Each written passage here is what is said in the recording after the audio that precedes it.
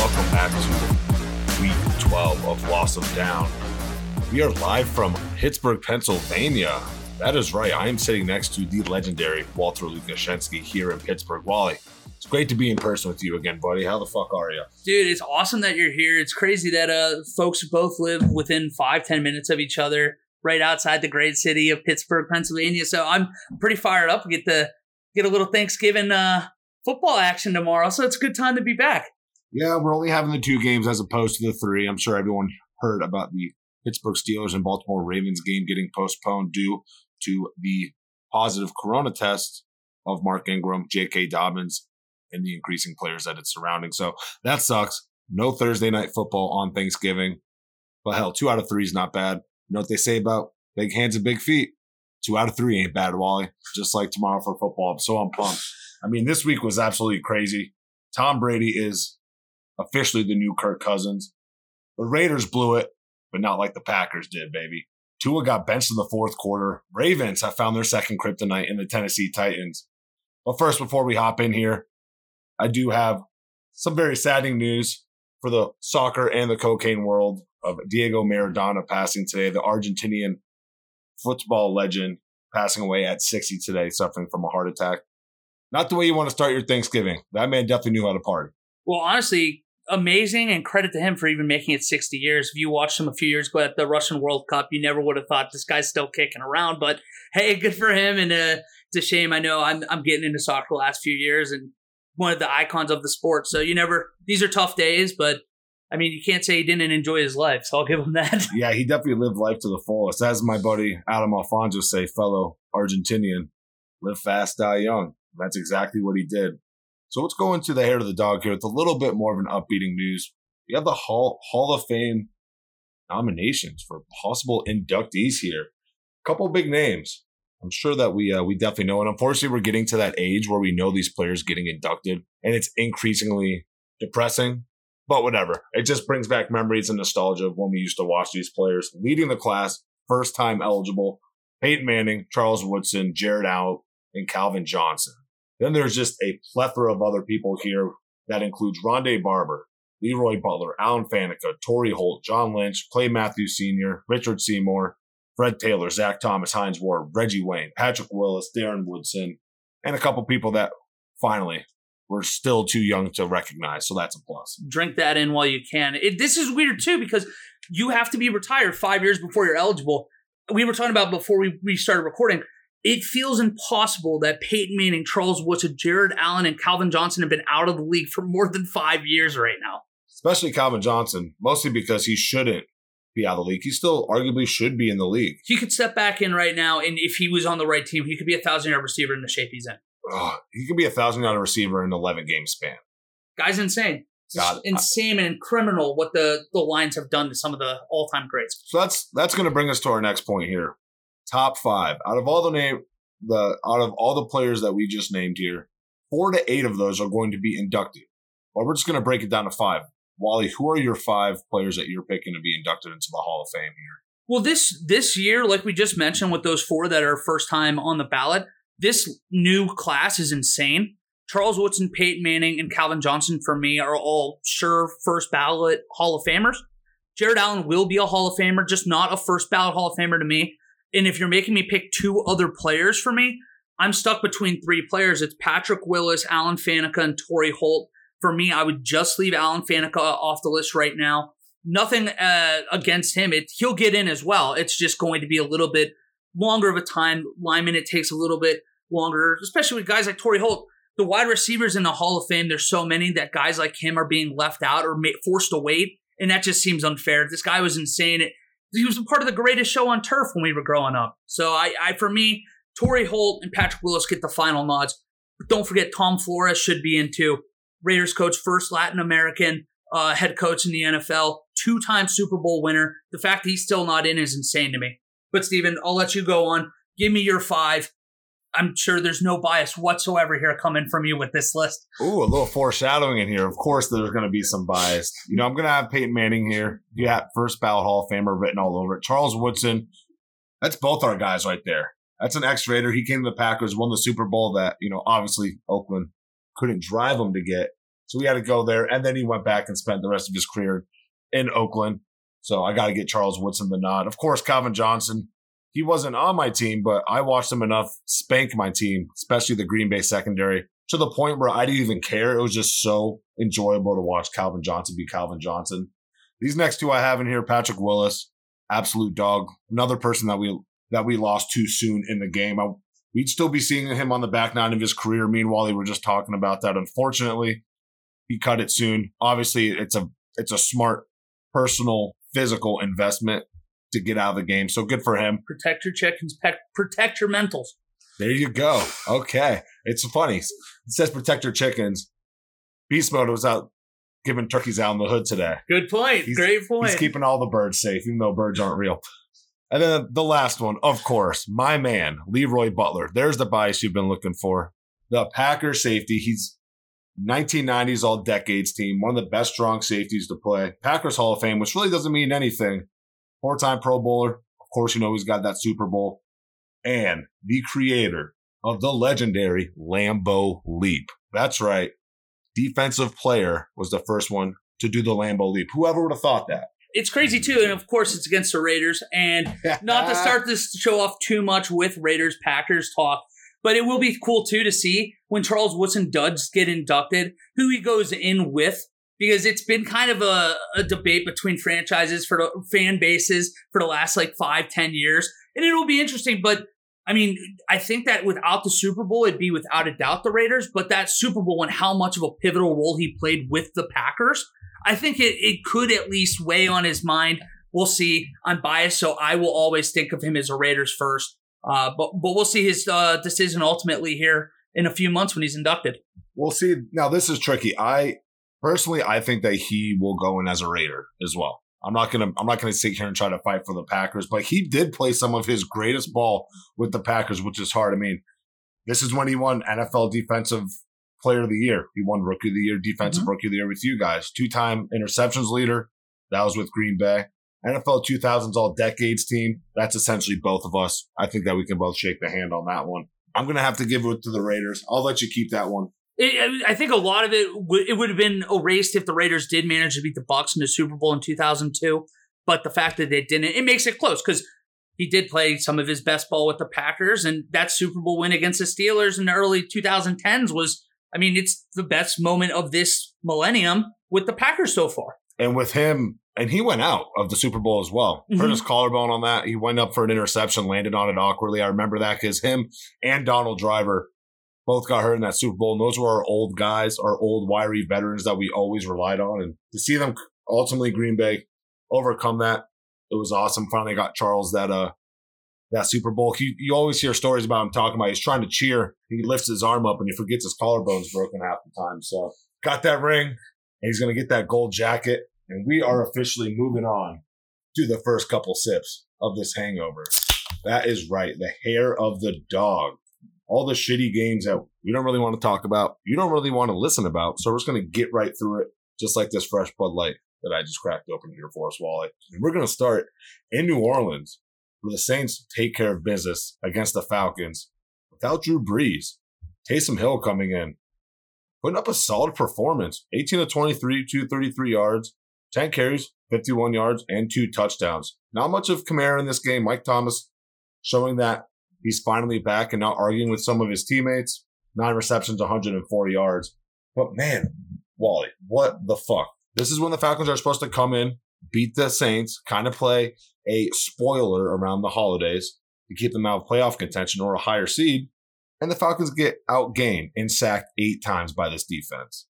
God, how much of a dumpster fire are these Atlanta Falcons? And does this game give you enough trust to have Taysom Hill as your quarterback moving forward? See, I was very critical of the Saints going to Taysom Hill this last week. I thought that Jameis Winston was the guy to go forward with this team. But what it comes down to is that the Saints trust their defense. And with Taysom Hill, they're basically telling him, go out there, be responsible with the ball. We don't expect you to win the game. Just don't lose us the game.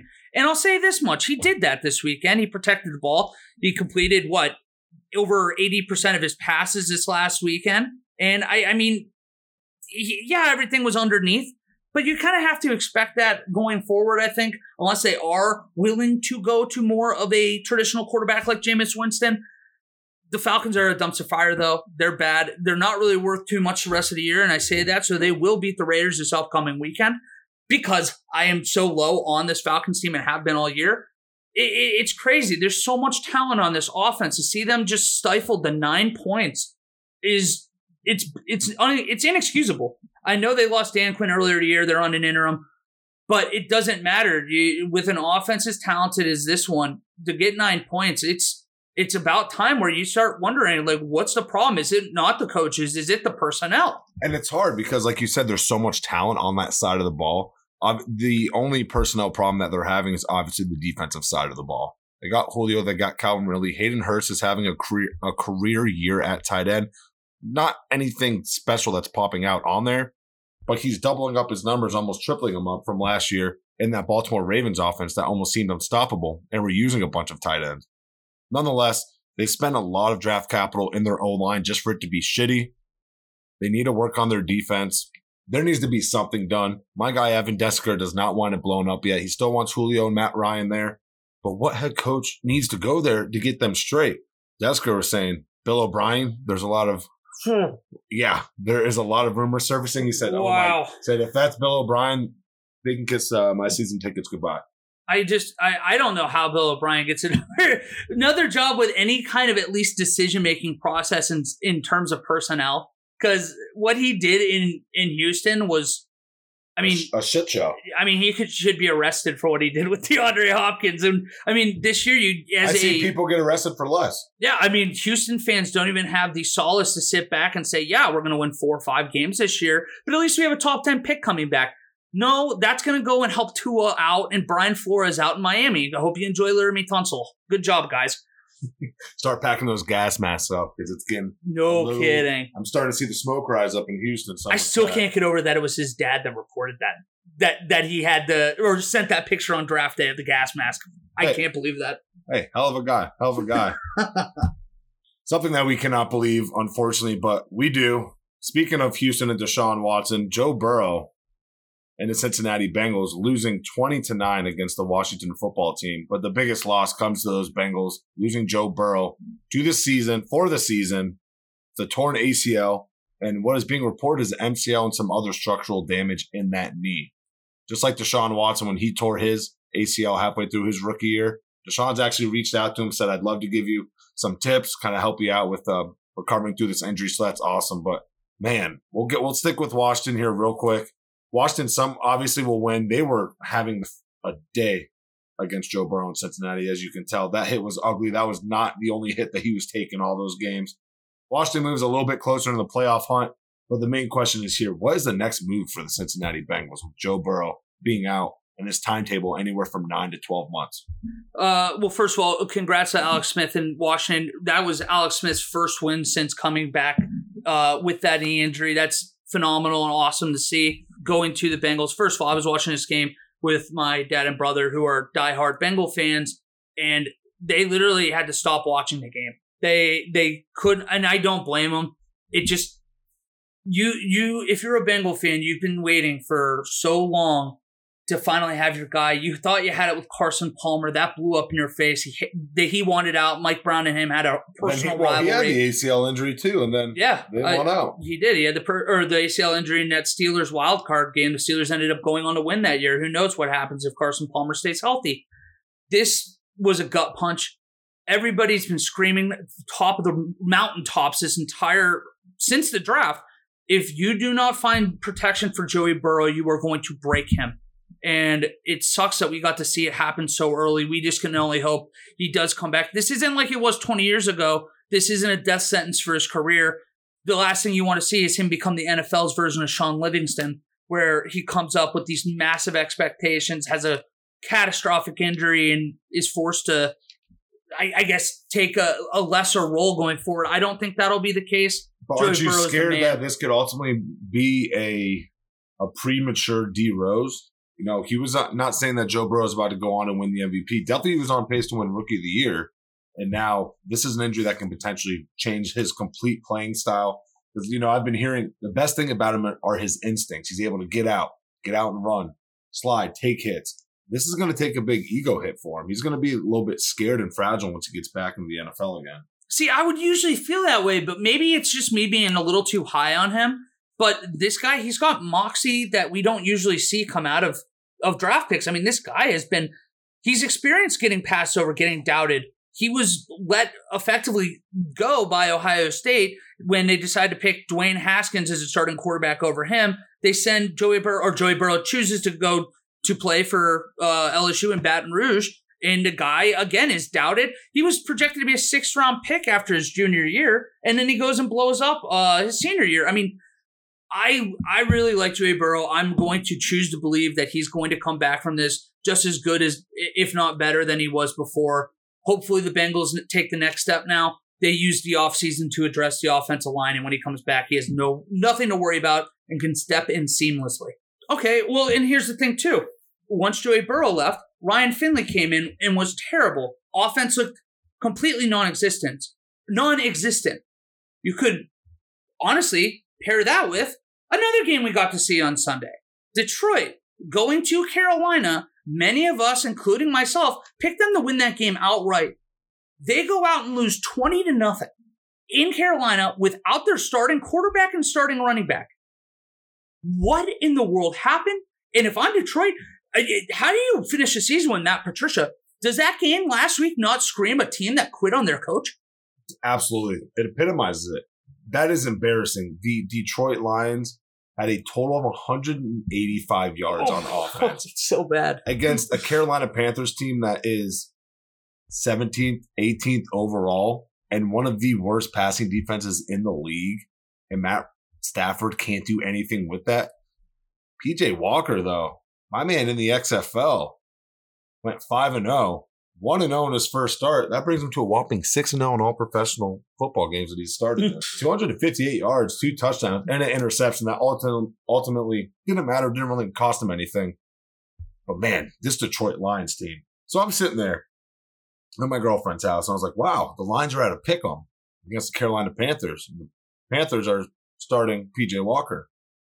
I'm going to slap 100 on these lines. Not a problem. Line moves to 2.5 real quick because that's when the PJ Walker news came out. I said, oh, not a problem at all. I was better off just walking over to my kitchen sink, putting it in the garbage disposal along with my hand and just turning it on. It would have felt better. I mean, watching this game, I wish my hand was in a garbage disposal to take my mind off. Because it's hard not. Well, I'm just staying calm during this because the Lions are comeback kids. They love coming back, at least cardiac kids, and bring it close. I'm like, cool, this game has a field goal, a last-second field goal written all over it. And then got halfway to the third. Okay, I still got confidence. Then it got to the end of the third. Then it got to the fourth, and I was just completely upset. The Lions really fucked me. Brock Chamberlain usually comes over to my house. Every time he does for football, the Lions get schmacked. And he always blames it on my house. This week, the Lions get schmacked, and Brock was chilling on his couch by himself. So you cannot blame me this week, Brock. Feel free to come over this Sunday. I'd be pumped to have you, man. I'm going to have some wings. See, the thing is, too, this game to me feels like the moment where we're going to look back and say, Matthew Stafford's time in Detroit is over. If there was any chance of them trying to bring him back, it had to have been through this year if they did make a little bit of run. This last month, they had a manageable schedule. They went 1-3 in that stretch. It's amazing they did that.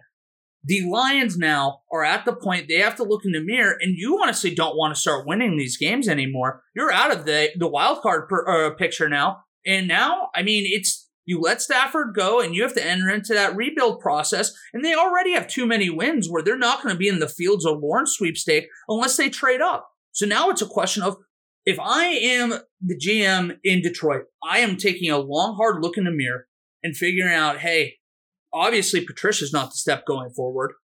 We cannot win with Stafford at this stage of his career. Where do we go from here? And the problem is for the Lions fans, I think this is a long rebuild. This is you don't draft a quarterback this year, except you're going to suck next year, and then go next year and draft a quarterback. Maybe. It's just a terrible spot to be in. I feel bad for the Lions fans and Panthers fans, like we've been saying all year. That's a team that when they're healthy, go in next year. I'd be fired up as a fan. This year was a weird year. They had been barraged with injuries.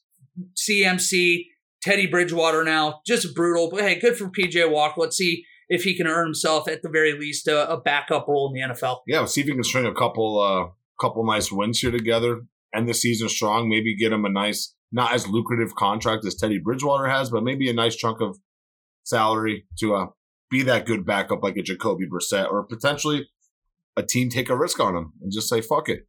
He can stay in the pocket like Lamar cannot, but he can also get out of the pocket, make moves like Lamar, obviously not like the athleticism like him, but he can still make moves like that. But he's a pretty fun passer to watch as well. Unlike something that was fun to watch, I know we're in Pittsburgh, but that Steelers game, just them completely rolling over the Jaguars. Jaguars are horrible. We all know. Yada, yada, yada. We'll talk about you guys here probably closer to the end of the decade. You guys are maybe good at making another run, but for now, the Steelers are staying undefeated, 10-0 in Jacksonville. It's hard to talk about this game. Big Ben, nothing special, 267 and a couple touchdowns, and their defense looking good with, 4 takeaways and 2 sacks and only allowing 206 yards. It's funny, I'm laughing because our rundown says, and they got the Ravens on Thursday, so I'm going to go ahead and delete that. That's pretty fucking depressing. But I'll give it to you here, Wally. Does this one say anything to you about the Steelers team, negatively or positively? See, for me, I mean, I'll give the Steelers credit. This is a game in years past, and you heard us last week talk about it. This game, the Steelers would have played much closer, and they should have. This year, it feels a lot different. The defense isn't taking any prisoners. They have not taken a game off. The offense is not what we're used to. The biggest question going into the postseason for Steelers fans is Big Ben, is this offense going to be able to put up enough points to hang with teams like the Chiefs, teams like in the past, the Ravens, now not so much. But that's been a hang-up for them for the last, about 2 years since Big Ben went down last year against Seattle in the second game of the year. Now, one thing I'd be really encouraged about is Chase Claypool and Deontay Johnson are still tearing it up. Deontay Johnson had 12 catches over the weekend for 111 yards. Claypool has emerged as the deep threat there, another touchdown. I'd be fired up as a Steelers fan. I know it's Heritage Dog. We won't take too long. We'll talk much more about the Steelers once we get into the bets portion. But they were phenomenal this weekend. And I have no doubt that even when they do get the Ravens, if that's Sunday or whenever it is, they will push themselves to 11-0. Now, what we did get to see is a former Steelers rival this last week, the New England Patriots, a team they've never been able to get past. The Steelers aren't going to have to worry about that. New England lost this last weekend to Houston, pretty much ending their chance at making the postseason this year. The Texans won 27-20 at home. Just every time it feels like the Patriots are about to really break through, find that offense or rhythm that make them a real team, we get to see them struggle. And Cam Newton, I know he had 365 yards over the weekend, but it's just not the same. They struggled to run the ball this weekend, which was their identity going into the past. Stephon Gilmore, we were talking off air yesterday. He's not been himself this year. The whole team, it almost just feels like they are taking a sabbatical this year. And we'll see next year. We'll see if New England addresses quarterback situation going forward, if they want to move on from Cam, which I doubt they do, or if they go free agency or potentially draft somebody. That's more Belichick's MO, is draft a guy later in the draft, try to develop. Steven, what do you think? What do you take out of this game? This is 2 bad teams now with, especially the Texans, no real reason to look forward to the offseason. This was just the Texans team popping off after a couple 2, 3, 7 disappointing losses that they've had in the season, just to couple up with their season in a nutshell. They just wanted to have this game. Deshaun Watson just went off, 344 and 2 touchdowns and a rushing touchdown. All 3 of those scores for him were in the first half. Man just absolutely went off, and they were pretty stagnant, only scoring a field goal in each quarter in the second half. The Patriots almost came back and beat them, proving, obviously, we know Bill Belichick is a great halftime adjuster, especially when it comes to the defensive side of the ball. He can still make those boys play. And you were alluding to how you think that maybe this Patriots team is taking a little bit of a sabbatical. Half their defense, not even half their defense, 4 or 5 of their very good starters, they lost because they decided to opt out of this season, let alone they lost a couple key contributors to that defense in free agency, Kyle Van Noy being one of them, to the rival Dolphins now. That being said, it's the Patriots. There's really nothing too much for me to harp on here. Like you said, right when we think that they are about to break through that wall, they just kind of come back down to earth. If you want to beat this team, don't let them run all over you. Let Cam Newton throw the ball. We prove it there. Sure, 365 yards. That's one of his highest in his whole career. He's more of a rushing quarterback, coupled in with like a 2 to 50 passing yards. But this kind of dawned on me right here. What if they don't want to get Cam Newton back in free agency? And a man who could be free after we were just talking about potentially blowing up that team, Matthew Stafford, could be a very good fit up in Foxborough. Yeah, I mean, the biggest question there would be, is New England willing to pay? I mean, New England's proven over the past they don't like paying for quarterback. They're more inclined on building the team around the quarterback. I mean, Tom Brady took hometown discounts his entire career there. And then Cam Newton just signed for $1 million. So who knows? Cam Newton didn't really have that decision. That's probably the best contract that he was given. That's crazy to me, to believe that he only got offered $1 million by one team. You got to imagine. See, I think it's more or less he wanted the situation of being there with Belichick. True. In that system, in that mind. But why would you not think Matt Stafford would want the same thing? That he wouldn't want to demand all this money because he was getting paid to essentially just be mediocre at best his whole career in Detroit. Would you want to take a slight pay cut? I don't know, maybe make 15 to 20 mil a year, which is so crazy to think that's a pay cut. But yeah, for a quarterback only making that, just for a 2-3 year contract. I mean, it's definitely possible, especially, I mean, the thing is when he signed that mega deal in Detroit a few years ago, it made him the highest paid quarterback in the league. So it's just a question of, is he okay now, realizing he's not that guy anymore? Let's go to New England. Let's try to maximize my value, my win, or my chance to actually make the postseason in the later part of my career. So you could see it. I don't know how much of a discount it'll be, but I mean, that's going to be basically an entire episode in the offseason. Once football's done, we're going to have nothing to talk about but these kind of contracts. Exactly. And you don't need to make him the highest paid quarterback. But a fun comparison I can think of, Matt Stafford, you take away wins and losses, I'd compare him with Peyton Manning. Great regular season quarterback. We don't know if he can get it done in the playoffs. He's never been there. Peyton can never get it done in the playoffs. He's been there once. So basically, never what? He was there for a game. Yeah, lost. Exactly. Exactly. So just like Peyton loved choking, but he's a great regular season quarterback. Matt Stafford, one of 8 quarterbacks to have a 5,000 yard passing season. So the guy can ball. That's all I'm going to say. Into New England, I think would be a lot of fun. Unlike playing in New York for the Jets. The winless Jets, shocker, stay winless against the visiting Chargers. Don't let the score fool you. It was 34-28, but the Chargers maintained the lead in that game the entire time. Well, except for the opening drive. The Jets block a punt, end up scoring on that drive to go up 6-0.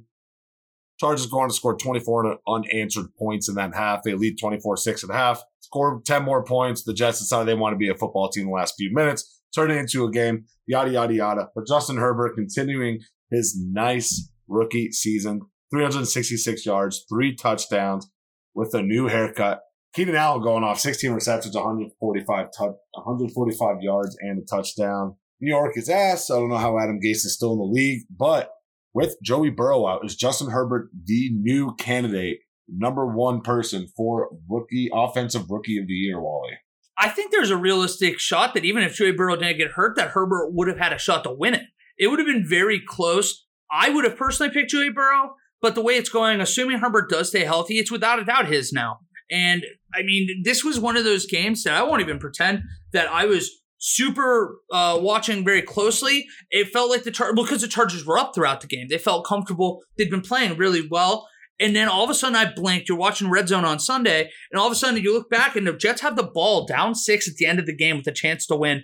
That would have been the most Chargers way to possibly lose a game. Yeah, this game really meant nothing for either one of these teams. Chargers are much better than their record shows, but they're not going anywhere this year. The AFC is way too deep. They can't crawl back into it. But, I mean, hey, you know what? Credit to the Jets. They're still going out and playing hard. That's a very tough thing to do when you're 0-9. And being mentioned as one of the worst historical teams in the NFL, to go out and actually give your all every week, good for them. But no, I with 6 games left, it's increasingly evident that this team is going 0-16. I'm confident there is not a game on their schedule that they can win. Who would you guess right now if the Jets were going to beat somebody? Who would it be? You know what I'm going to pick? Tua's game back this week. The Jets are going to be fired up. They got a division opponent. It's a divisional game, always very hard fought. Very familiar with your foe. I'm going to go with that game. I think this Chargers game, they were finally getting it right Offense was looking decent somehow with Joe Flacco as the quarterback. But I'm going to go with the Jets this week against the Miami Dolphins. I'm going to ride with it, baby. If I was going to do it, I think I'm waiting. I'm going to do what the Browns almost had to do against the Steelers a few years ago when they went 0-16. They're going to have to beat their rival in week 17. I think it's going to have to be the Patriots in the last week of the year. I don't think it happens. I think just like that Browns team, you see this Jets team go defeated, so to speak. I don't see a win here. And speaking of not seeing wins, I did not see a win coming for the Cowboys this last week when they went to Minnesota. Andy Dalton, for as well as, I guess, played as well as you could have expected coming back a concussion, looking as poor as he did in his first little bit here of the season. He had 203 yards, 3 touchdowns, and a pick. He kept him in the game. And I know Zeke hasn't been great this year, but if you can get Zeke, not to steal Rush's word a little bit here, if you can get Zeke to cook a little bit, if you get him the ball, you get him confident, he's one of those guys that emotion is a huge part of his game. And if the emotion's taken out of it, he's a nobody. When he's feeling cocky and feeling himself a little bit, this team's a different ball game. I think this Cowboys team, as amazing as this is, and this isn't a congratulations, the Cowboys are good, it's a NFC East is really bad. I think with their schedule, they have the inside track to win the NFC East now. Yeah, it's very unfortunate to talk about, especially when they're playing Washington here tomorrow. That is going to be a huge game, or I should be saying, especially since they are playing Washington Thursday, that is going to be huge. If you can go a leg up there, get 4 wins before the rest of your division can hit that, going into Sunday, that's going to be huge. Trust me, we will get to the Eagles and that dumpster fire in itself. But man, this Minnesota Vikings team, they were on fire these last 3 weeks, and they just kind of stalled. I mean, they had a decent game. Kirk Cousins with over 300 yards and 3 touchdowns. Dalvin Cook was fed the rock, 27 carries with 115 yards and a touchdown. Minnesota even outgained Dallas, 430 to 376. I know it's not that big, but when you're typically seeing a team with 430 yards, you're usually picking them as the winner. But they turned the ball over twice and had 8 penalties for 80 yards compared to Dallas's 4 penalties for 30 yards. Minnesota's dead. It was a nice little run. I thought they were going to repeat the run that they made last year when they were almost kind of dead in the water earlier in the season. Then they kind of sparked up, went on a nice 6 to 7 game win streak, and got them right back in the playoffs. Unfortunately, that's not the way it's going to go. But we'll see here. Obviously, we'll get to the Packers and Bears game that is going to be played Sunday night. Because if Chicago wins that, then all of a sudden Minnesota's not really that dead anymore. But we'll get to that. And we are finally done with the hair of the dog. And we're going to get to the real games, the Week 11 recap of how we were looking. Obviously, talk about a little bit of our bets. I got to be cocky because I one up Wally. I think I 2 or 3 upped Wally this week. So I'm going to throw some shade as well as throw this beer back before. Speaking of taking that Russ Cook, you were saying a little bit earlier, Russ got to cook in here a little bit, bouncing back against the Arizona Cardinals. 28-21 on Thursday Night Football. Arizona coming off that win, the Hail Mary to DeAndre Hopkins to beat the Buffalo Bills here last Sunday. Russ, 197 yards, couple touchdowns, and Kyler, 269 and 2 touchdowns, which is nice. But the thing that stood out to me is Kyler Murray only had 15 rushing yards, as well as that whole Cardinals offense only had 57. That's the number 1 rated offense in football, number 1 rated rushing offense in football. It's averaging almost 160 yards per game, and they held them to 100 short of that. So, Wally, with Russ not even playing that great, with the defense seemingly deciding to get their head out of their ass, this defense decides that they can play a little bit. How dangerous is the Seahawks team? If they can get a even average defensive performance out of the Seahawks defense, they could be a Super Bowl team. I mean, this is a team right now that added Carlos Dunlap. He had 2 sacks this last Thursday. It looks like a different beast with them. When you can get any kind of pass rush, you can give that secondary a little bit more time, and you're going to just see them reap the rewards from it. DJ Reed and Bobby Wagner, another couple huge games themselves this last weekend. I think that Seattle has the pieces there to improve defensively to get to that average point that we're even looking for throughout the rest of the year. And if that happens, you ask me what they can do. This is a Seahawks team coming through the NFC. No disrespect to the Packers, anybody else in there. Disrespect them. This is a Seahawks team that has a much easier path than, say, a Kansas City Chiefs team in the AFC where that playoffs is going to be with 7 legitimately threatening teams. That can't beat you on any given Sunday. So, I mean, I was blown away. It felt like we finally get to see Seattle get their defense going a little bit. Jamal Adams still hasn't even played his best ball there yet. When he starts playing well, I mean, that's their division still to me. I am really excited to see that rematch with them and the Rams coming up in December, because that really realistically is turning into the NFC West championship game right now. So I guess I'm interested to you right now. Do you think the Seahawks, Cardinals, even a game back, or the Rams are the favorite in the West? See, that one is tough. But before we get into that, let's talk about those said Rams, who just embarrassed the Tampa Bay Buccaneers on Monday night on national television, making Brady look like a frail old man with dementia, just throwing to the ghost of what he thought his receivers were in the New England Patriots. Tom Brady, 1-3 in primetime games this year. That's why I was asking if he is the new Kirk Cousins. 5 touchdowns, 5 interceptions to go with that. That team looked horrible. And the only one they had in primetime was a 2-point win against the New York Football Giants. And the Giants had a chance to tie the game with a 2-point conversion. That is so sad to me. So to answer your question while also giving you the question, the LA Rams are looking great. They're boasting the number 1 defense in the league right now. My pick to win the NFC West is going to be the Los Angeles Rams. Give me a reason to debate with you, as well as what does this say about Tom Brady? Are they strictly fighting for a wild card spot, or can you see them potentially taking advantage of Drew Brees being out these next couple weeks as well? I'll start first of all with the Bucs. Ironically enough, I'm not going to just put this all on Tom Brady and say he's the new Kirk Cousins. If you ask a Buck fan, they have a really weird habit of just not playing on prime time. They just don't show up. It's kind of a thing that's been, I guess, a running joke in their fan base for the last decade or so. They just don't play well when the lights are on and the people are watching. I still think the Bucs are very good. I still am really high on them. I think they just ran into a buzzsaw, like you mentioned. This Rams defense is no joke. If they had better quarterback play, I would put them ahead of the Seahawks. But at the end of the day, I'm taking Russell Wilson and Pete Carroll over Jared Goff and Sean McVay. It's purely a quarterback thing for me, and it's narrow. And I won't be shocked in the slightest if the Rams do happen to go to Seattle and steal the division. But right now, I know Goff looked really good against a suspect secondary for the Tampa Bay Bucs this last week. I need to see it against the dogs of the league. And I am still very skeptical. Years in, I'm still skeptical on Jared Goff. I just don't like his gameplay that much. He has great targets out there. Robert Woods, Cooper Kupp. He's just an Alex Smith with a little bit more of a long ball.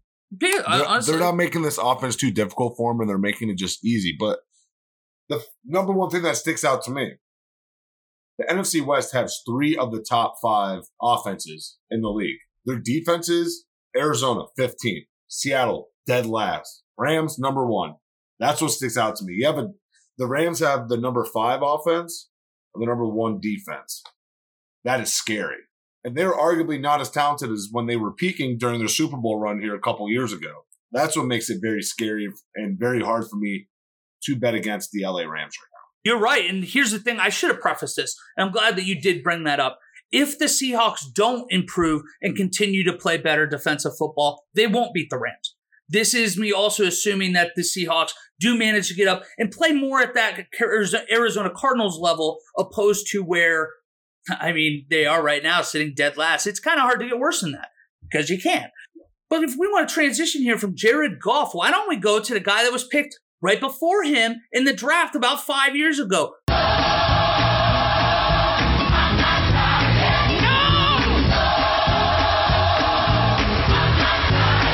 Carson Wentz went to Cleveland, and guess what? Here's a shock, another weather game. The rain, the wind, yet again, made Cleveland and their opponent have to run the ball at increasing intervals. Carson Wentz looks lost, man. The opening score of that game was Carson Wentz literally setting the ball on a tee for the defender to pick it and run it back. He caught it like full speed running. The running back was 6 yards away from the ball. I don't know what's going on with Carson Wentz. at some point we have to wonder if we stop blaming the lack of wide receivers and wonder if there's just a lack of talent at quarterback right now. You see, it's like that 30 for 30 Boston College when they're working with the mafia about the gambling. It's like Carson Wentz is purposely, he's got to be there with the head dog in Philadelphia and be like, don't worry. Oh, defensive touchdown plus 270. Here, let's throw my rookie contract onto it and I'll make it look like a real mistake. And he did a horrible job at it. Yeah, Carson Wentz just totally looks incompetent as that quarterback in Philadelphia. He just 3 turnovers. He was sacked 5 times. I get it. If you're going to be under that much pressure, it's hard to throw the football. But everyone was praising you when you're under pressure last year and getting away with it and leading your offense, through a very shitty division, ultimately to host a playoff game. But the Browns, like you said, another ugly win. They are winning ugly. This one was without Myles Garrett as well. They got 5 sacks without Myles Garrett. 2 of them being from Olivier Vernon. Got him through the trade with the Giants here last year. He looked great. Browns 6-0 against teams under 500, but 1-3 under 500. So I'll pose you with this question here, Wally. How detrimental do you think winning these types of ugly, grinded out games can be for a Cleveland team facing potential playoff contention? I mean, come on, they're in the playoffs. This is their best start since 1994. Most of us were still shitting our hands and rubbing it in our face at that time. This is the best record that they've had. So I'll ask that question as well as, is it Jalen Hurts time in Philadelphia? I think that we won't see Jalen Hurts yet. I don't know what it'll take, but it feels like Wentz has, even to this point, he still has a bit of a leash to play with. People over there, they want to believe he's the number 1 quarterback they drafted. Did they move up that year? They moved up to get him, did they not? Yeah, they moved up with the Cleveland Browns and took him number 2 overall. So this is a guy they've been in love with for years. I don't think that it's officially Jalen Hurts time yet. We might see that as the year goes on. If we see more throws, they threw the Sion Taki or however you pronounce his name on that pick 6. Can't get over that name. That's crazy. But going to the Browns. What about Rock Ya-Sin? Rock Ya-Sin, from Temple. I was going to say with the Colts. Yeah, he's another one. This is a team, they've been aided by weather the last 3 home games they've had. But they're really getting the run game involved. Kareem Hunt struggled over the weekend. Only had 11 yards on 13 carries. But Nick Chubb, yet again, is proving why he's one of the best, if not the best running back in the entire NFL right now. 20 rushes, 114 yards, including that nasty stiff arm that was replayed about a dozen times over the weekend. The Browns are for real. They're not good enough to go above their weight class yet. They're not going to beat a team like the Steelers. They're not going to beat a team like the Chiefs or the Raiders. They're not quite there yet. This is a team right now, though, that you can move on and be happy. They shouldn't apologize for being 7-3. They should be thrilled with it. They're going to eventually get better, but that's going to happen throughout the offseason. But for once, the Browns can finally say they're beating the teams that they should be beating, which is something we have not been saying in a long time, Steven. A long time. But yeah, the Browns, they will make the playoffs, especially with their schedule going up the rest of the way. I think they should end up the year 11-5. But we'll see. This is an ever-growing and ever-evolving process with the Browns, and I don't know. What do you think? Do you think the Browns managed to sneak in right now with how competitive the AFC wildcard is? I mean, they're obviously playing way better than the Ravens are currently, and right now they're leading. They're the number 3 in the AFC right now, if I'm not mistaken. So they are. The Browns are. I wouldn't say they're scary, but they have some aspect of scary when you're winning those ugly games like that. And something that I always preach, they have an edge rusher. They have a couple with Olivier Vernon. You have a 2-headed running monster with a decent O-line. That's something that you need in the playoffs and in the winter. And when you have teams like there's a lot of teams like the Green Bay Packers that just have better quarterbacks. Like you can beat Kansas City with the run. Obviously, we didn't see it this time around with the Raiders, but the first time, Josh Jacobs went off. The whole team, it helps too. The Raiders were, Derek Carr had one of the best games of his career both times. You need almost a perfect game to beat a team like that. I don't know if the Browns are quite there yet. I'm glad you brought up Olivier Vernon, though. All you have to do to beat this team, sorry, Cleveland, stop the run, which good luck. True. And make Baker Mayfield the quarterback. That's sure. All you have to do. But like I said, that's why I laughed when I said stop the run, because good luck. Because you can stop Kareem Hunt and you can stop Nick Chubb. You cannot stop Kareem Hunt and Nick Chubb at the same time. You can stop them one at a time, but the other one's going to come and fuck you up. Right when you think you got one running back right, here comes the other one. But I'm glad you did bring up Olivier Vernon, though, on the other side of the ball. That makes them more competitive. The Browns brought in Olivier Vernon last year, expecting him to be the guy that was going to pair up with Myles Garrett and make a real problem for the AFC North in terms of a pass rush. It really hadn't materialized until this year that Vernon looked as good as he has. They were actually trying to sign Jadeveon Clowney in the offseason, believe it or not. So it's a very new. God, could you imagine if they did? Oh my gosh, he's not doing shit. He's not doing shit in Tennessee right now. But could you imagine?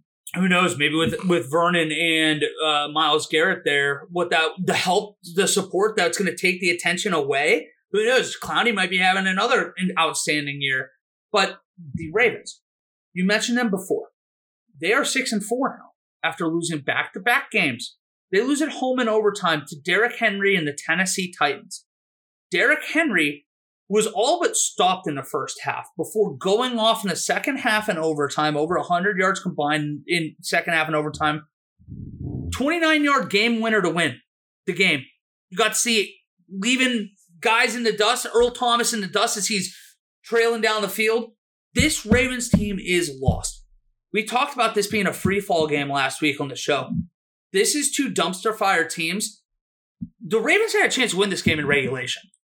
Poor quarterback play, poor decision-making down the stretch made it impossible to do so. Never saw the ball in overtime. I don't know if the Ravens get in anymore. This is a conference now with the wild card picture. You're going to have the Dolphins, the Browns, the Raiders. This is a deep, deep, deep, deep conference, and they're going to have someone potentially with 10 wins left out of the playoffs this year. In a 7-team playoff in the AFC, that's so insane that we changed the rule this year to an additional team, and you still might see a 10-plus win team get left out. And I honestly, as of right now, I think it's the Baltimore Ravens. Yeah. The Ravens haven't done anything for me to, for them to gain my support. They're losing to awesome playoff teams that ultimately they should be beating based off the resume that they've been building up until this point. And man, oh man, they just can't do it. The Ravens are like that friend that can talk all the shit to you, but when you talk shit back to them, they get really defensive and start being dickhead back. They can run all over people, but they cannot stop that run. As if that defense doesn't practice against one of the best rushing offenses that this league has seen. At least last year, obviously it's kind of going downhill this year. Big trust. Yeah. Big trust. Jesus. I definitely don't want that. But this Titans team is fun. Derrick Henry, 133 yards, obviously the 29-yard game winner in the overtime to beat the Ravens. I think Derrick Henry should get the nod for MVP this year. It will be the first time that a running back has won it since LT did it in 2006 with Damian Thompson. That was back-to-back with Sean Alexander and LT. Obviously, those guys both put up legendary seasons. With Derrick Henry over 1,000 yards already, and he's on pace for over 1,600 yards, he will be the first running back to have back-to-back 1,500-yard seasons and leading the league since Edgerrin James did it with the Indianapolis Colts in 1999, posting 1,553 yards, and then in 2000 with slightly over 1,700 yards. Why is no one talking about that? Everyone's at that point where that's what kind of sucks with these great players, is that they get to a certain level and then we should just be expecting them to be performing at that at all time and not, this isn't a sport that's how it happens. Basketball and baseball and hockey and all the others, you can have the longevity of that. But I feel like football, you'll have a one and done type of season and everyone will hold on to that. Then you'll average half the yards the rest and that will get you paid through your whole career. This is a team too, this Titans team, that unlike a lot of other teams now to be effective running the ball, they don't disguise it. They don't hide what they're doing. They tell you, we are going to line up, hand the ball to this bull behind us, and he's going to run it down your throat 30 times a game. The fact that he's taking the touches that he has, the amount that he has had, the hits that he has had, and he's still putting up these numbers, it's remarkable. I think he deserves votes. That being said, most valuable player in the league, good luck prying that away from Patrick Mahomes right now. I think that he's got this on ice this year. No. Ice. Absolutely not. Put it on ice. I could argue all the quarterbacks that are being talked about right now, you can argue between Russ, Patrick Mahomes, so you can sprinkle in Tom Brady, and I'm going to go as far as try to even put my bias aside. You can put Aaron Rodgers in there because all their stats are dead on. Stats are one thing. If you put Patrick Mahomes on the Tennessee Titans and take Derrick Henry off, are you telling me that Titans team is better off with Derrick Henry than they are with Patrick Mahomes? No, but you can do that with Russ. Patrick Mahomes is the most valuable player in the NFL. That is my whole point. He's getting the LeBron James treatment already, where we can't give it to this guy. Why? I mean, if we're going to give it to this guy every year, what's the point of the award? That's what we're doing already. Patrick Mahomes is the most valuable player in the National Football League. He has a more loaded offense than any of the other MVP candidates. You're absolutely right. So how could that not go into it? Don't get me wrong. Pat Mahomes is awesome. He's amazing. He's fun to watch as much as you hate to watch him. Who is more valuable than him in the NFL right now? To his team? Yes. Aaron Rodgers and Russell Wilson.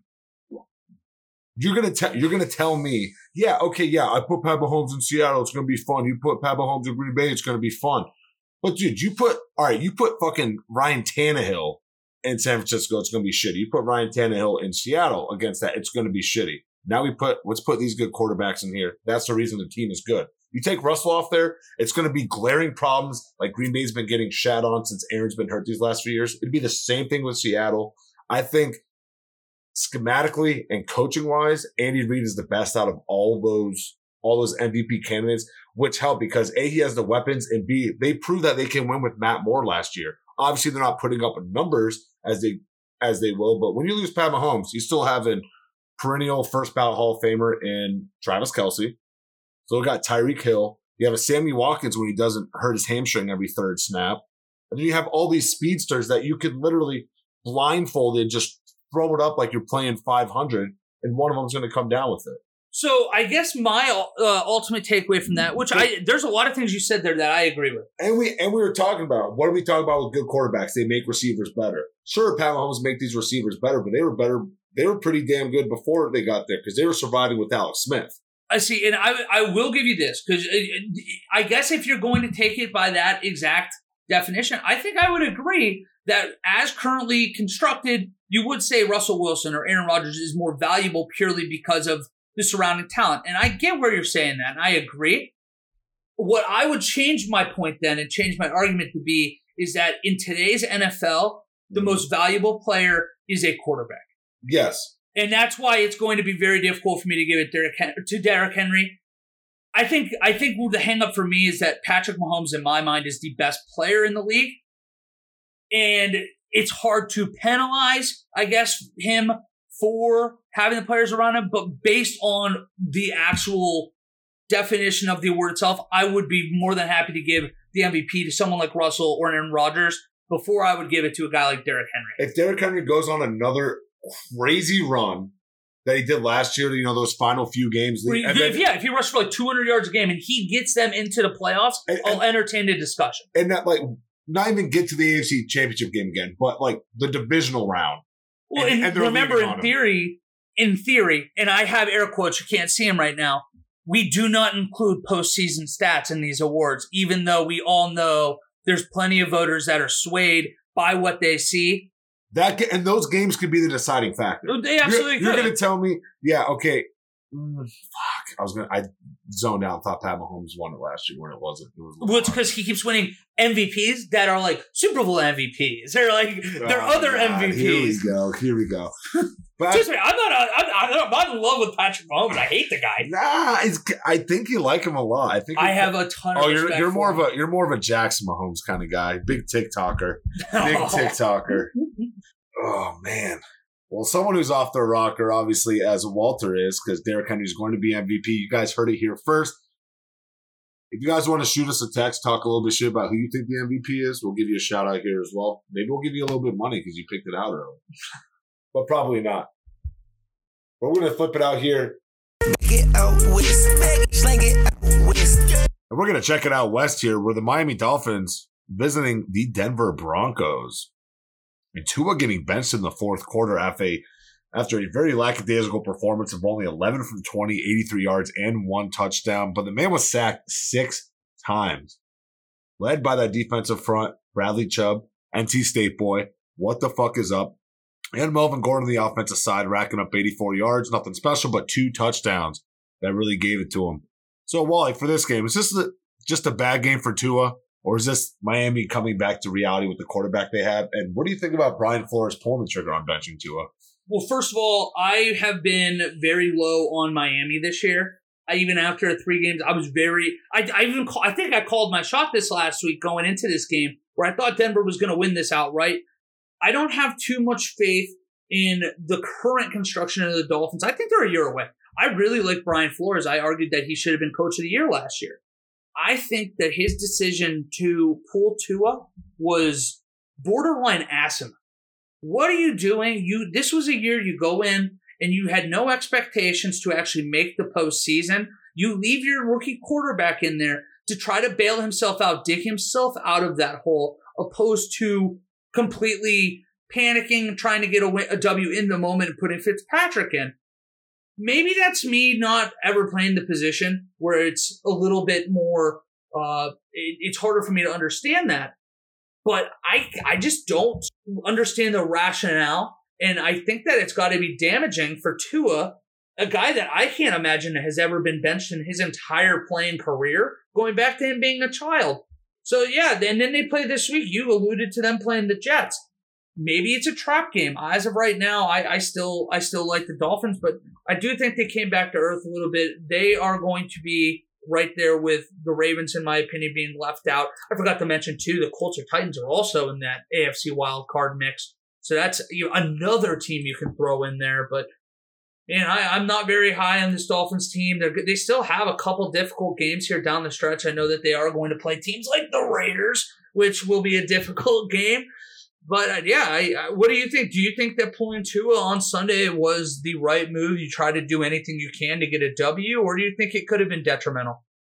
I don't understand why you would do that outside of maybe trying to protect him. He gets sacked 6 times. There's really nothing they can do that. That's something that your offensive line and your O-line coach needs to get straight, first and foremost. Because Ryan Fitzpatrick went right in there, not a problem. Put up more yards than Tua did in about, half a quarter. So obviously, the offense can be played.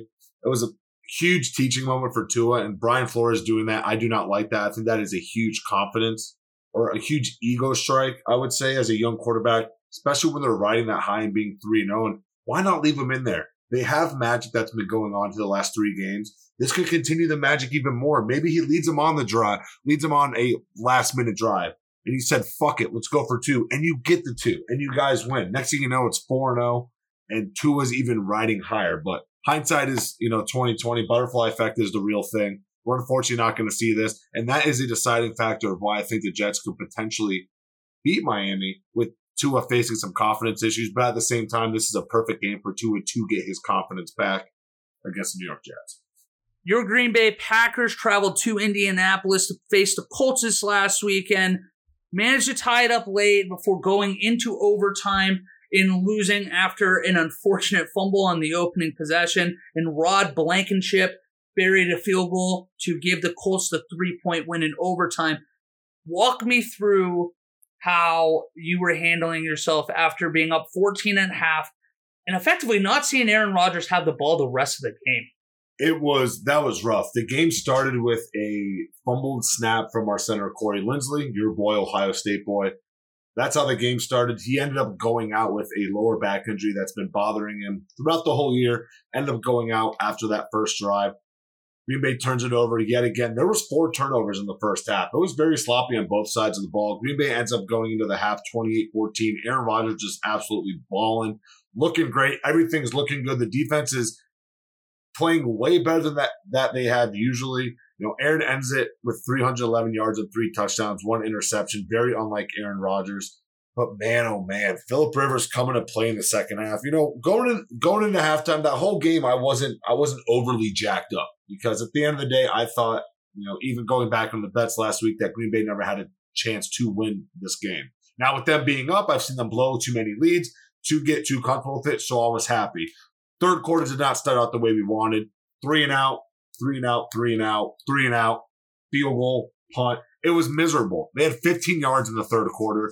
They just did not let Aaron open up the playbook and just let him do his thing. And it was horrible. The halftime adjustments for that Colts defense, they outplayed us. We were outcoached. Honestly, Green Bay was outcoached in that entire game. They just got lucky the first half. And Matt LaFleur, what in the fuck are we doing out there? We have Aaron Rodgers, and we have the ball, the minute and a half left. And he is driving methodically. It started out sloppy, just like most of the drives did throughout the whole game. But Aaron got there and got there. Then what do? We're down within the 30. What are you talking about? When the clock, it was third and goal? Or third and, it was, I think we were at the 15 or so. We were within the 20. Third down. Clock is running. Aaron has everyone at the line ready to go. And there's about 15 to 20 seconds that tick off there. That is my problem. Every single fucking game that Green Bay blows, they come back, they tie it up, want to force an overtime because they don't want to get too cheeky and turn the ball over and lose the game before forcing that overtime. Then they go into overtime to lose. We have seen it way too many times. Cardinals back in the wild card game in 2017. Got the Seattle Seahawks in 2016, the NFC Championship game, where they settled, drove down and got a field goal, didn't want to win, then ultimately lost that. It's absolutely outrageous. Matt LaFleur, horrible coaching, and even Aaron Rodgers, that fourth down throw to Jamal Williams was horrible, way off target, horrible clock management at the end. The Packers blew this game. You go and you play to win the game. And in that instance, you play to tie the game, to lose in overtime, for Marquez Valdes-Scantling to fumble on the first possession. I am so fucking tired of this. Green Bay, you've ripped my heart out once again. Well, another thing that was crazy in this game, and I'm glad you did bring up, first of all, that final drive for the Packers in regulation. Because, yeah, you have one of the best quarterbacks to ever strap up the helmets, put on the cleats, and you literally stand there waiting for 15 seconds, and you box your quarterback in, where all of a sudden his only option is to score a touchdown or throw it away. If you snap that ball 15 seconds earlier, you can be a little cheekier as a quarterback. You can extend the play a little bit. You can get a first down and have time to get up and spike the ball. If you even have to take a sack, you're still in plenty good field goal range and you have plenty of time to run on your kicker. You do not put yourself in that position. When they snap the ball, if he takes a sack, the game's over. If he completes a pass before the end zone, the game is over. There was nothing that they could do by letting the clock run down like that. It was some of the worst clock management I have seen. Last time I've seen that bad of clock management is when Matt Flynn was filling in for an injured Aaron Rodgers against the New England Patriots in the 2010-2011 season, if I'm not mistaken. But Matt Flynn almost led the Packers to a win in Foxborough. But at the end of the day, clock management is what ended up fucking him. And that's what it looked like. He looked like that was the first time running his 2-minute drill when he can do these comebacks. I've seen him have these comebacks, and that felt like one of them. And for them not to just go for the win there, it just shows how fucking huge the labias on Matt LaFleur is. Well, and flip it too real quick. These are R. It works, yeah. Just say it. It's all good. Don't matter. Fuck it. He has labias. There you go. The Colts were trying to give this game away. They had, and this, if I'm wrong, that's fine. Hand up, I'll own it. But Joe Buck, I believe, said that they had 9 offensive holding penalties at the end of regulation on Sunday. Not all accepted, obviously, but that is an insane number. You do not win the NFL by committing 9 penalties in general, let alone 9 holdings. Those aren't the 5-yard variety. We're talking 10 yards. We're talking drive killers. It kept Green Bay in that game. It's a reason Green Bay got the ball back and had the time. But they could have potentially won that. Matt LaFleur declined one of the holding penalties, which was smart, to make it a third down, which they ultimately put them in field goal range. Still, if you would have pushed them back, that would push them back into field goal range. They would have done. But it stopped the clock. That was the whole point there. Oh, they stopped the clock for Aaron Rodgers to whittle it down for 15 to 20 seconds. That was the crazy part. Is he did a great job managing the clock. before they got the ball back, and then ultimately terrible clock management at the very end of the game. Now, before I want to dive into it, the Raiders game coming up, we'll transition over to my team. Steven, what did you make over the Chiefs come from behind win, winning once again in the final minute of the game? Patrick Mahomes is very good at football. Spoiler alert. Well, for Wally, no, put the bleach down, bud. We can drink that here later. It's still early in the season. It's the Chiefs being the Chiefs. It's Patrick Mahomes, the best quarterback in the league right now. Arguably going to be the best quarterback to ever do it at the end of his career. It's just Pat Mahomes. You cannot give him any more than 30 seconds realistically. And he just Mahomes you. I'm sorry, bud. If anything, the Raiders, as a Raiders fan, I'd be happy. They seem to be the only team that can keep up with this Kansas City Chiefs team. And that's fun. And honestly, as a Raiders fan, I would not have wanted to win this game because ultimately you could be facing this team again in the playoffs. So we all know you're 2-0 against a team and this is the third game. It's always hard to win that third game. Now it's even. Takes away a lot of that pressure. But Mahomes, 348, 2 touchdowns, 1 interception. Mahomes only throws interceptions against the Raiders. This is fun. I know that you didn't like to see it, but Derek Carr, 3 touchdowns, interception. The duo of Jacobs and Booker only held to 71 yards and a touchdown, but still only 71 yards. And then you got Clyde Edwards-Helaire and Le'Veon Bell combining for slightly under 100 yards and 3 touchdowns. That's typically what Booker and Jacobs is able to do for you. That's my takeaway. The Chiefs are the Chiefs. The Raiders, I think, are a good team. But just like what you think with the Dolphins, I think a year away as well. But way more competitive than the Dolphins are right now. So multiple things here. Yeah, this is one of the best primetime games we've seen this entire season. I'm not, believe this or not, I'm really not that upset whatsoever. When the Raiders scored through the touchdown to Jason Witten with less than 2 minutes left, with 1:54, I want to say, I didn't expect to win the game. I think that I'm not even speaking in the minority of Raider fans. I think the majority of Raider fans believe that this game was still going to go to the Chiefs at that point. So defense I've been highly critical of this entire season. It's been disappointing. Yeah, they've made strides. They've improved quite a bit over the last month, but there are still gaping holes there. Derek Carr was phenomenal in this game. The interception, don't let it fool you. He threw it inside the last minute of the game. Less than 30 seconds left trying to get back in it. That was kind of a fake turnover. It doesn't really factor into how he played, in my opinion. Ultimately, this team is built to beat teams like the Chiefs. Chiefs are just too good right now. We'll see if they do meet up again in the postseason. The reason this loss sucks so much is that I really do think that if the Raiders win this game, they're a game back, have the tiebreaker over the Chiefs because they would have swept. Chiefs have a lot tougher of a schedule down the stretch, and the Raiders, who knows, maybe they do manage to win out. They would have had the tiebreaker, maybe sneak out a division title, but now that's out of here. You throw that out of the mind. It's on to just winning a wild card. We'll see if that happens. Nelson Aguilar had a chance to really put a stamp on this game. Had a few great catches, a touchdown, but he dropped 2 critical balls that might have flipped this game the other way. Very high on this team. We'll see going forward, though. They have to just take care of business. This next week will make or break my opinion on this team. This is a game in years past the Raiders would lose. It's a matchup nightmare. But there's so much talent on this offense, I do think they have a shot against the Falcons. So we'll see, which is honestly the perfect way to throw it into it now. You know what time it is, Steven. What the hell's going on out here? You're over in Pittsburgh right now. We got FanDuel, legal betting. So let's just jump right into that guy right now.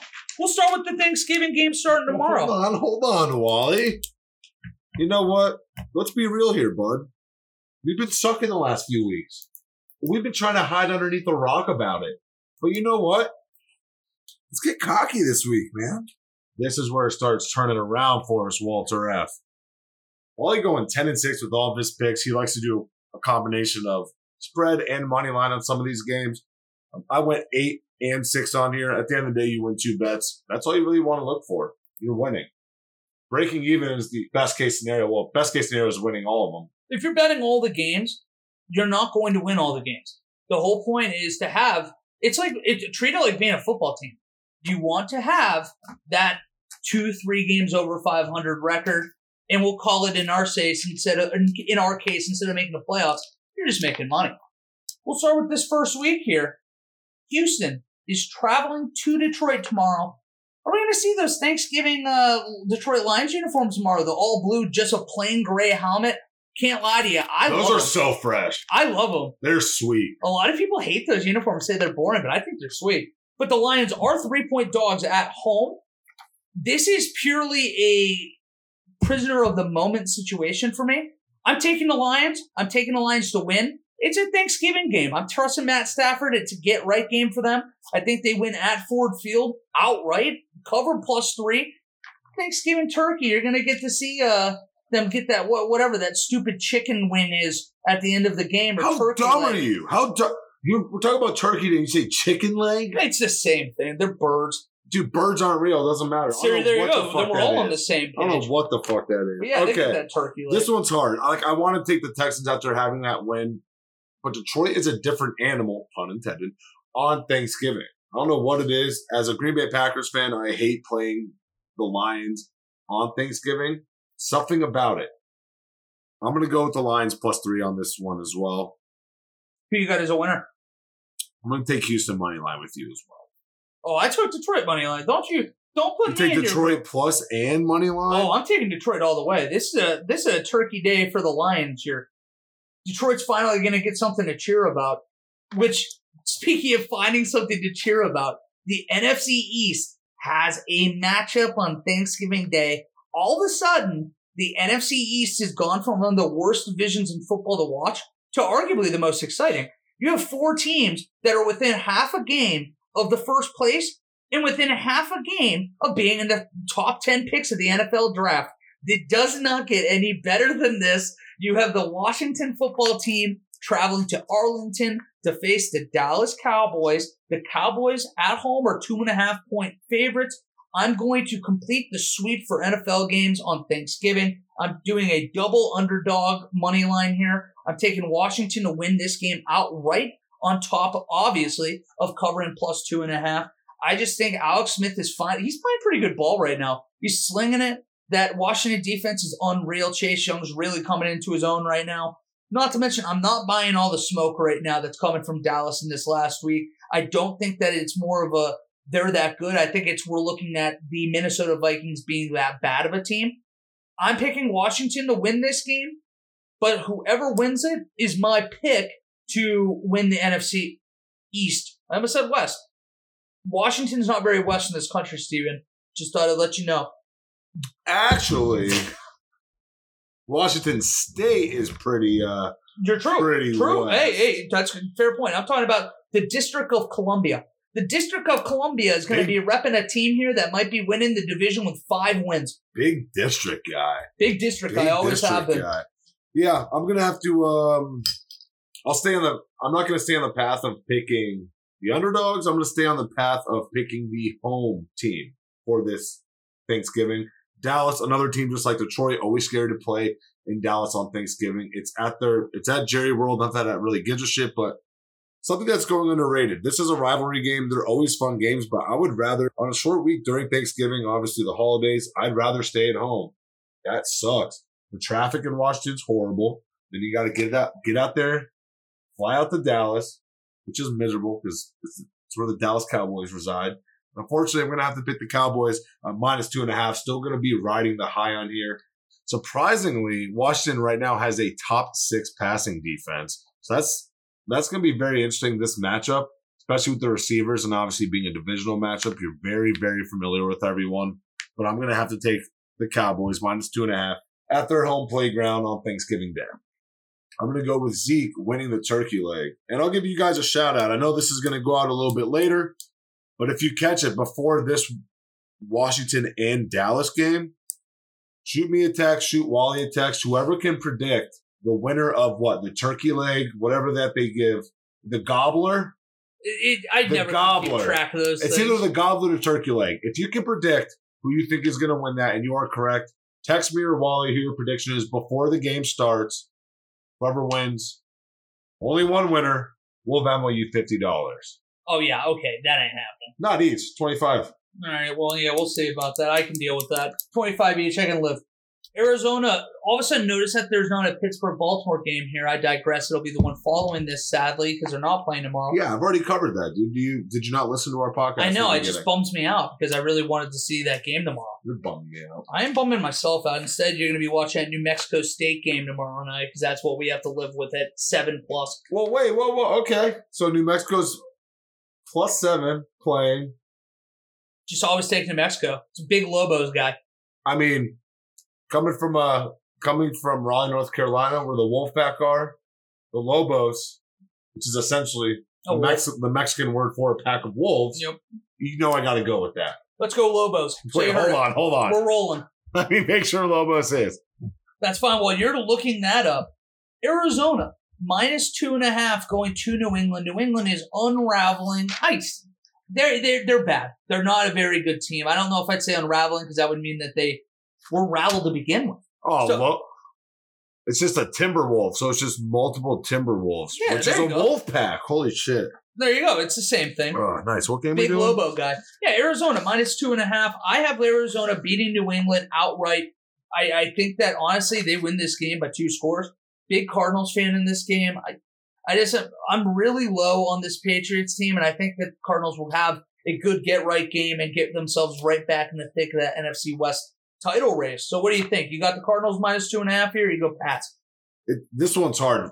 Right when we think the Pats have it together, they don't. Right when we don't, they do. This game just sticks out to me as one of those games as well. Stephon Gilmore, I know he's not having the season that he's having, but that Steph and D-Hop matchup is going to be so much fun.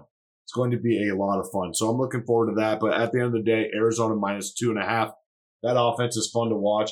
On a side note, I would take Christian Kirk's receiving yards over whatever it may be. I'm pretty sure it's going to be stuck at 50, 51.5, something like that. The only reason I know is because I took him to have over 50.5 receiving yards on the Thursday night game, and he got 50 and ripped my heart out. I think in a game like this, when you have your number one D-Hop going to be almost locked up, Christian Kirk's going to shine in this game. Arizona -2.5 in Foxborough. The Ravens, 4-point dogs. Almost said favorites. Ravens are 4-point dogs going to Heinz Field in Pittsburgh. Pittsburgh, they've been making themselves very vocal in the media this last week. Still planning on having this game on Sunday. Steelers are 4-point favorites. We'll see if this game even gets played. But as of right now, they are planning to. Steelers have been very vocal on social media. They're discussing with the Ravens right now, feel that this game should be forfeited. They don't think it's right that they should have to move yet again as they had to move earlier in the year from the Titans game. I say get over it. The whole NFL is dealing with this right now. The Steelers, though, are loaded. This Ravens offense is starting to struggle to move the ball. I think they're going to really struggle if this game is played. I think the Steelers do win. I do think they cover -4. I think they win by a touchdown. Defense is just too much right now. I think it's going to take a team similar to the Chiefs to actually break through and give that Pittsburgh defense a little bit of problems. If the Steelers fall behind early, they do not have the offense to come back from behind. I just don't think that'll be a problem this week. So Steelers -4. You riding, now that you're in Pittsburgh for the week, you riding with the hometown team? I'm riding, but I'm going to stick on the money line train. Pittsburgh are one of those teams that it's very hard to bet the spread with them because they will always win, but they'll never cover the spread. Those matchups are always hard, especially in the, divisional matchups with a rival like this that you're very familiar with. I'm going to go with Pittsburgh's money line. We do not have what those odds are. Obviously, they're going to be changing throughout the week with the game being Thursday and pushed back to Sunday. Even the line's going to change a lot, but for right now, Pittsburgh money line, I'd ride or die with that. I even saw this, that J.K. Dobbins and Mark Ingram, if the game is approved to go to Sunday, if they get negative testing time, they will be eligible to play, which is another reason why Pittsburgh's as disgusting as they are, that they wouldn't be playing tomorrow, but they might get them on Sunday. Yins need a forfeit. Yins got a forfeit is right in that. Whatever. That's fine. You'll figure out some of the in that stuff. That'll be great. I'll get you some icy light. We'll crack some open. It'll be a good time. You'll be a Yinzer before you leave. You'll be a Yinzer before you leave. No problem. Panthers go to Minnesota. Skull Life here. Vikings are 3.5-point favorites. Money's trickling in on Carolina right now at +3.5. I disagree with the money. I'm going with the Vikings -3.5 and the money line here. I just don't think PJ Walker is as good as we saw this last week. I think that was more of a Detroit team that just had no reason to be in Carolina, had no want to be in Carolina. And I think this week you're going to have a little bit more of a motivated team that they're going up against. Vikings cover and win -3.5. This one's going to be interesting. We don't know if Teddy Bridgewater is going to be back. We're just assuming that he is not going to be, and people are going to be riding with PJ Walker.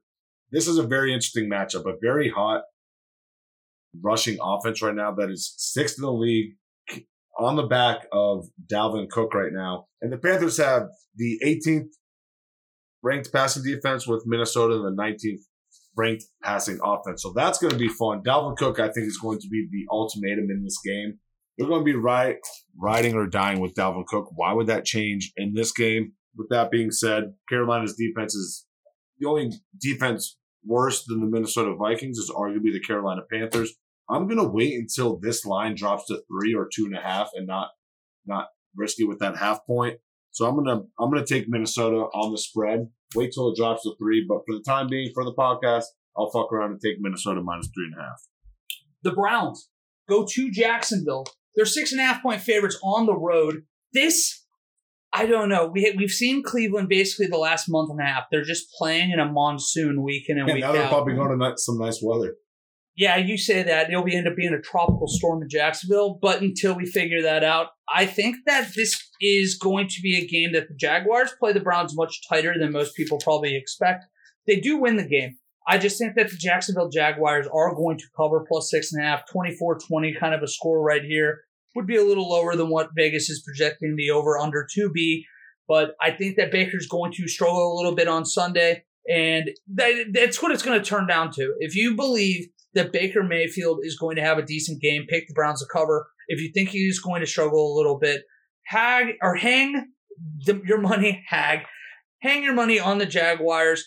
Jaguars will keep this close, but the Browns will win this game, but it will be closer than most think. So you're taking? I am taking the Browns to win, but the Jaguars to cover. Yeah, this one's interesting. Depending on if Myles Garrett comes back, I think that will be the deciding factor at the end of the day, Saturday or Sunday when this does roll around. But that's a large spread. It's hard to trust Cleveland with these types of spreads right now because you're still trying to figure out what type of team this is. That rookie quarterback that they have in Jacksonville knows how to play. He obviously got shat on one of the best defenses in the NFL this year. So what are you going to expect? But that being said, I'm going to ride with you. Jacksonville Jaguars +6.5, but taking the Browns money line because they should win this with no problem. The Vegas Raiders are going to the Mercedes-Benz Dome to play the Atlanta Falcons. The Raiders are -3. Lots of money rolling in on Atlanta. That terrifies me. I don't think they're wrong, but I don't know. I just have a weird feeling the Raiders are going to grit a very, very tight game out.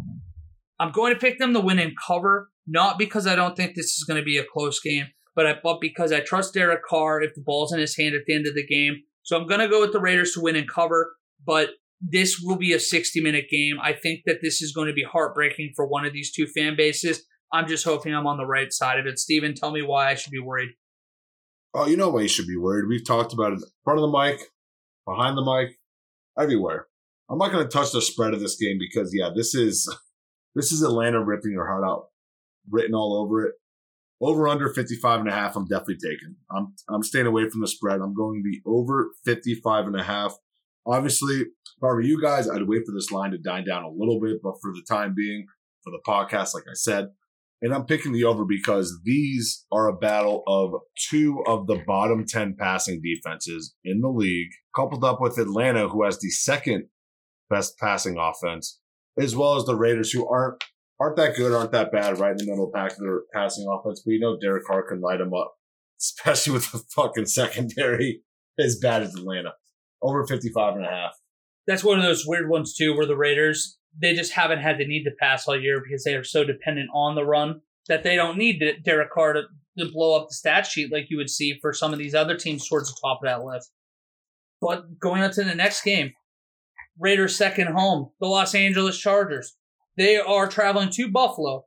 They're 5.5-point dogs. I think that this is a classic Chargers game where they play this game tight the whole way, may even be leading in the fourth quarter. I'm picking them to cover, but this feels like a 3 or 4 point loss to the Bills. So I have the Bills winning this game at home Another one-possession loss to the Chargers. Chargers cover, lose another heartbreak. Yeah, absolutely. We're going to go with the Chargers plus 5.5.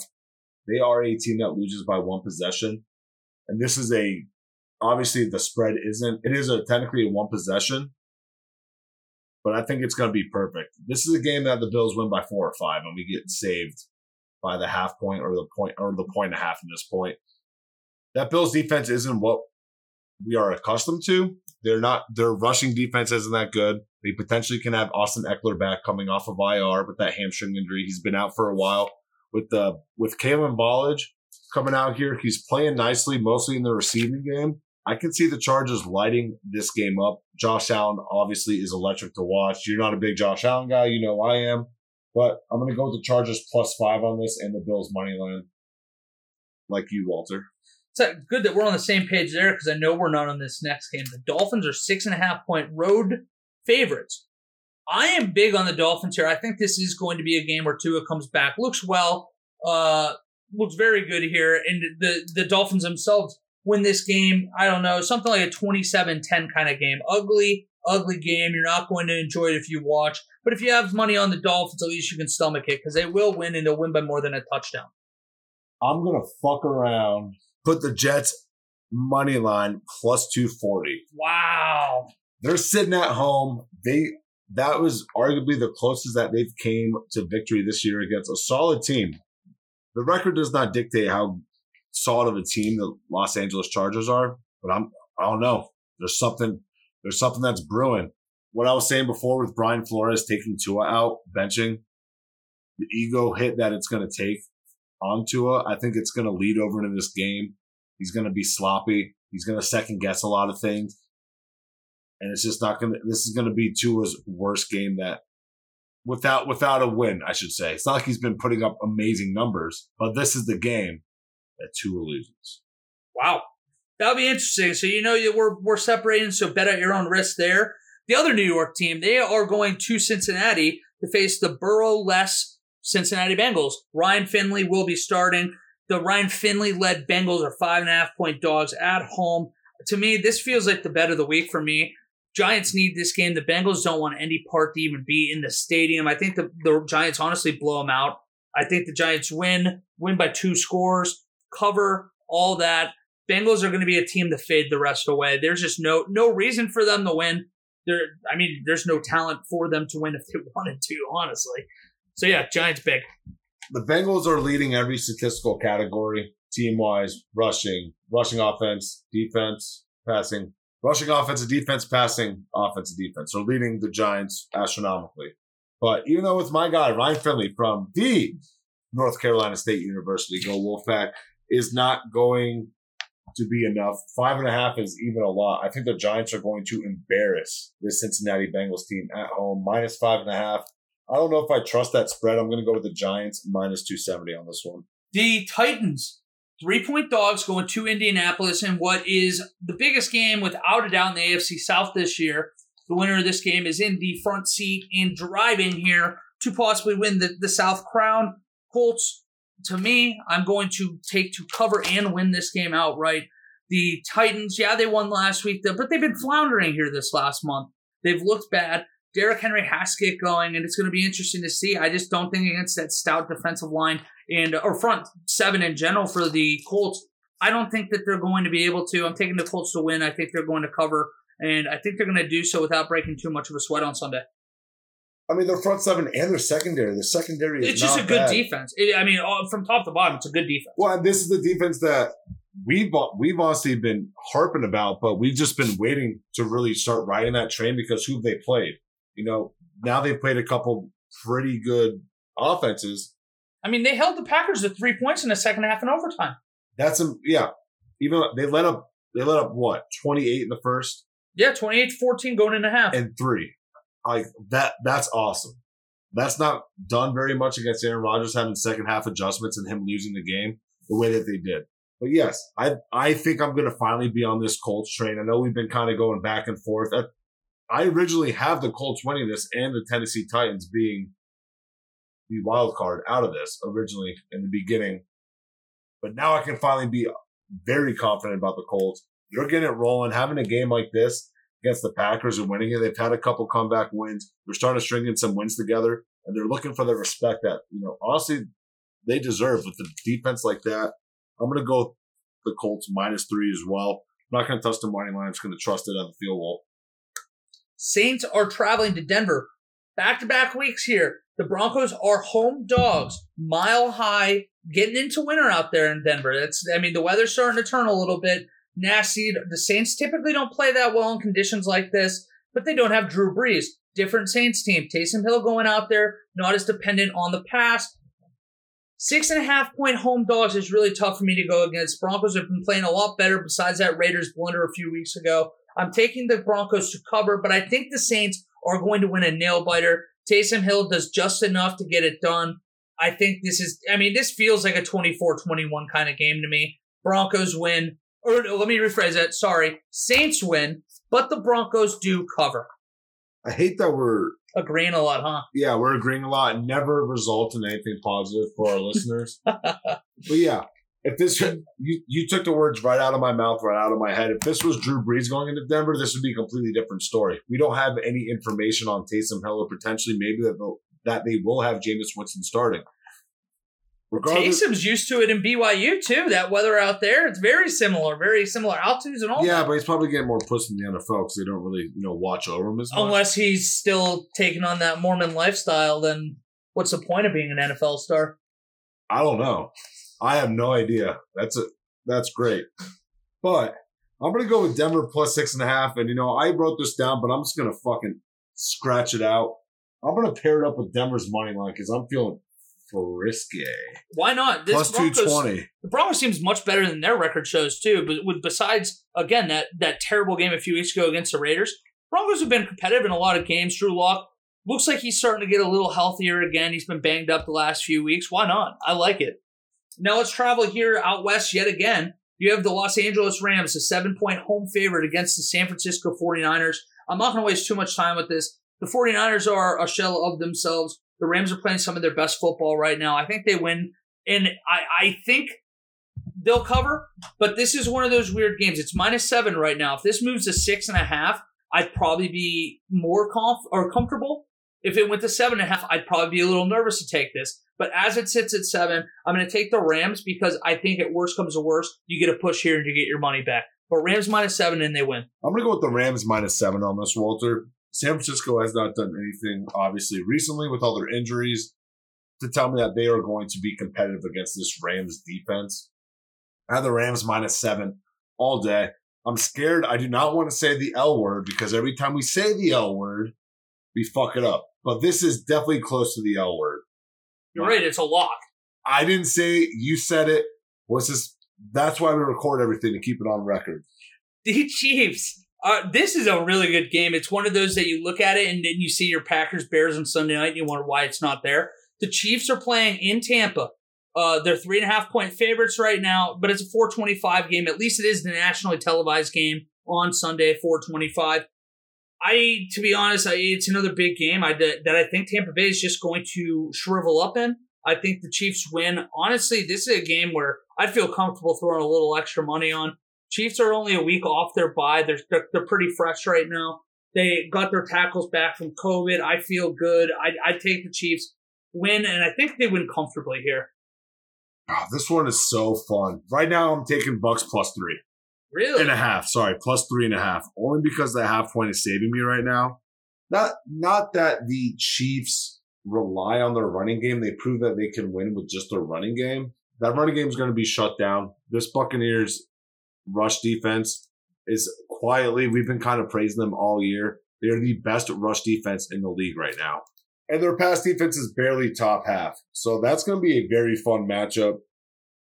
But I think that front seven of the Bucs is going to be able to get to Pat Mahomes like no other team outside of your fucking Raiders apparently can do.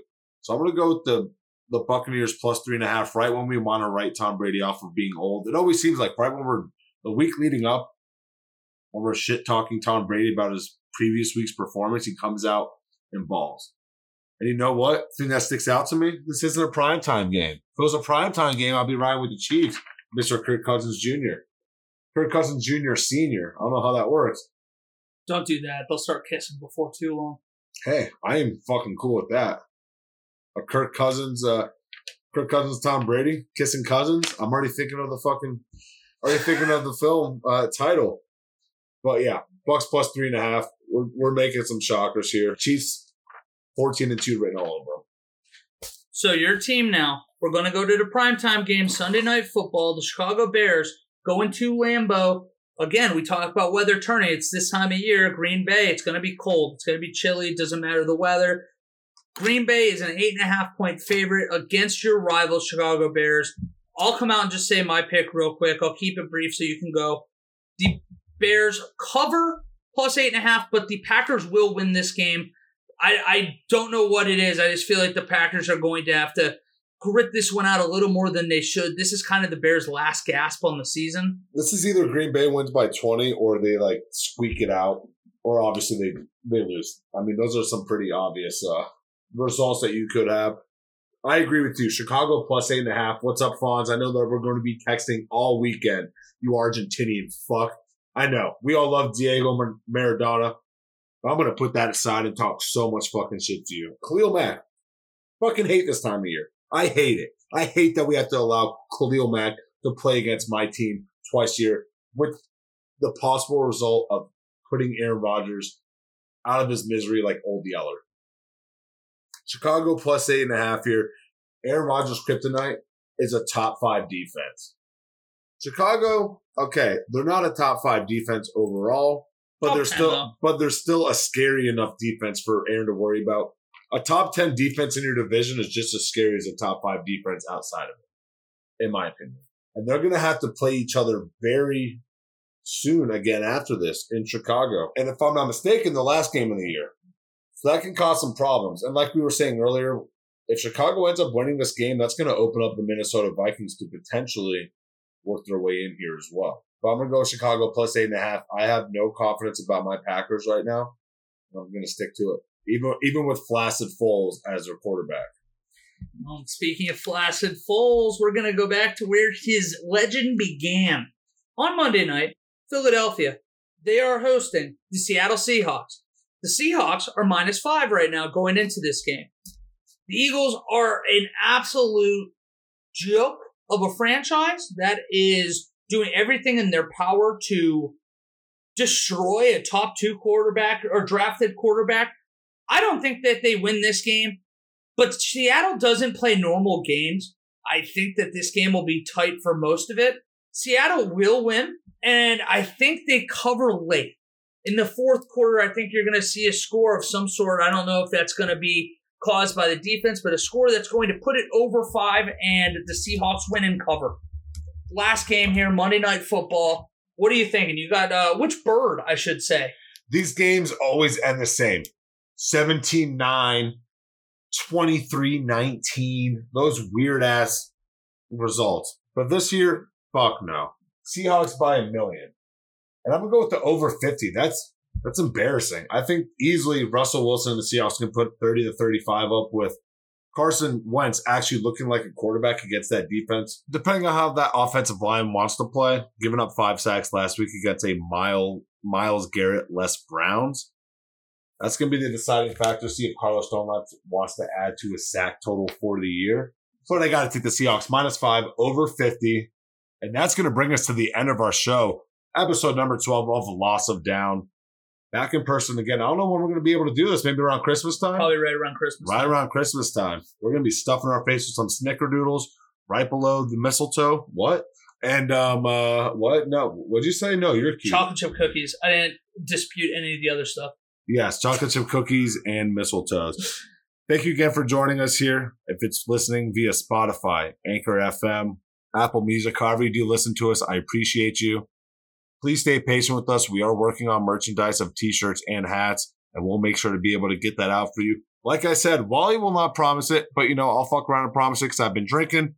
If you can predict the winner of the turkey leg for the 4 o'clock game between the Dallas Cowboys and the Washington football team, if you can predict that and text it to me before kickoff and you get it right, only one person will win, but I will send you $50 for that. Listen to our bets.